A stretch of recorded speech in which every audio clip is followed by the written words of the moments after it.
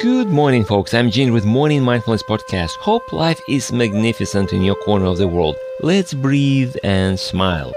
I was listening to my coach last week and he made an interesting statement, and I heard this before in several variations, but this time I took a moment to think about it. He basically said, don't run excited and tell people what to do. Do it yourself and then tell people how you did it and why it worked. And that makes a total sense. It works in life and leadership coaching, in fitness training, in yoga and meditation, and I think in many other areas. Unfortunately, too many people today lead out of authority, not from experience. I remember I was getting really frustrated when I had a manager who had no idea about the job, but he was placed to be my superior, and he had a really big ego.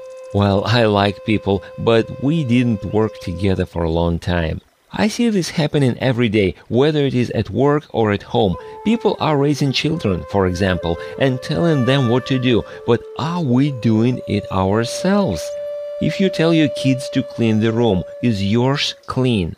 I'm guilty here, alright. But the main idea my coach was trying to convey, if you want to be a leader, if you want people to listen to you and take you seriously, don't tell them what to do. Show them what you've done. You and I have to have so-called current credibility. Nobody cares what we're saying. We need to have the result to show. We need to walk the walk. Think about it. Thanks for stopping by. You can subscribe to my podcast or contact me through my site hpln.org. Now let's breathe and smile. I'll talk to you next time.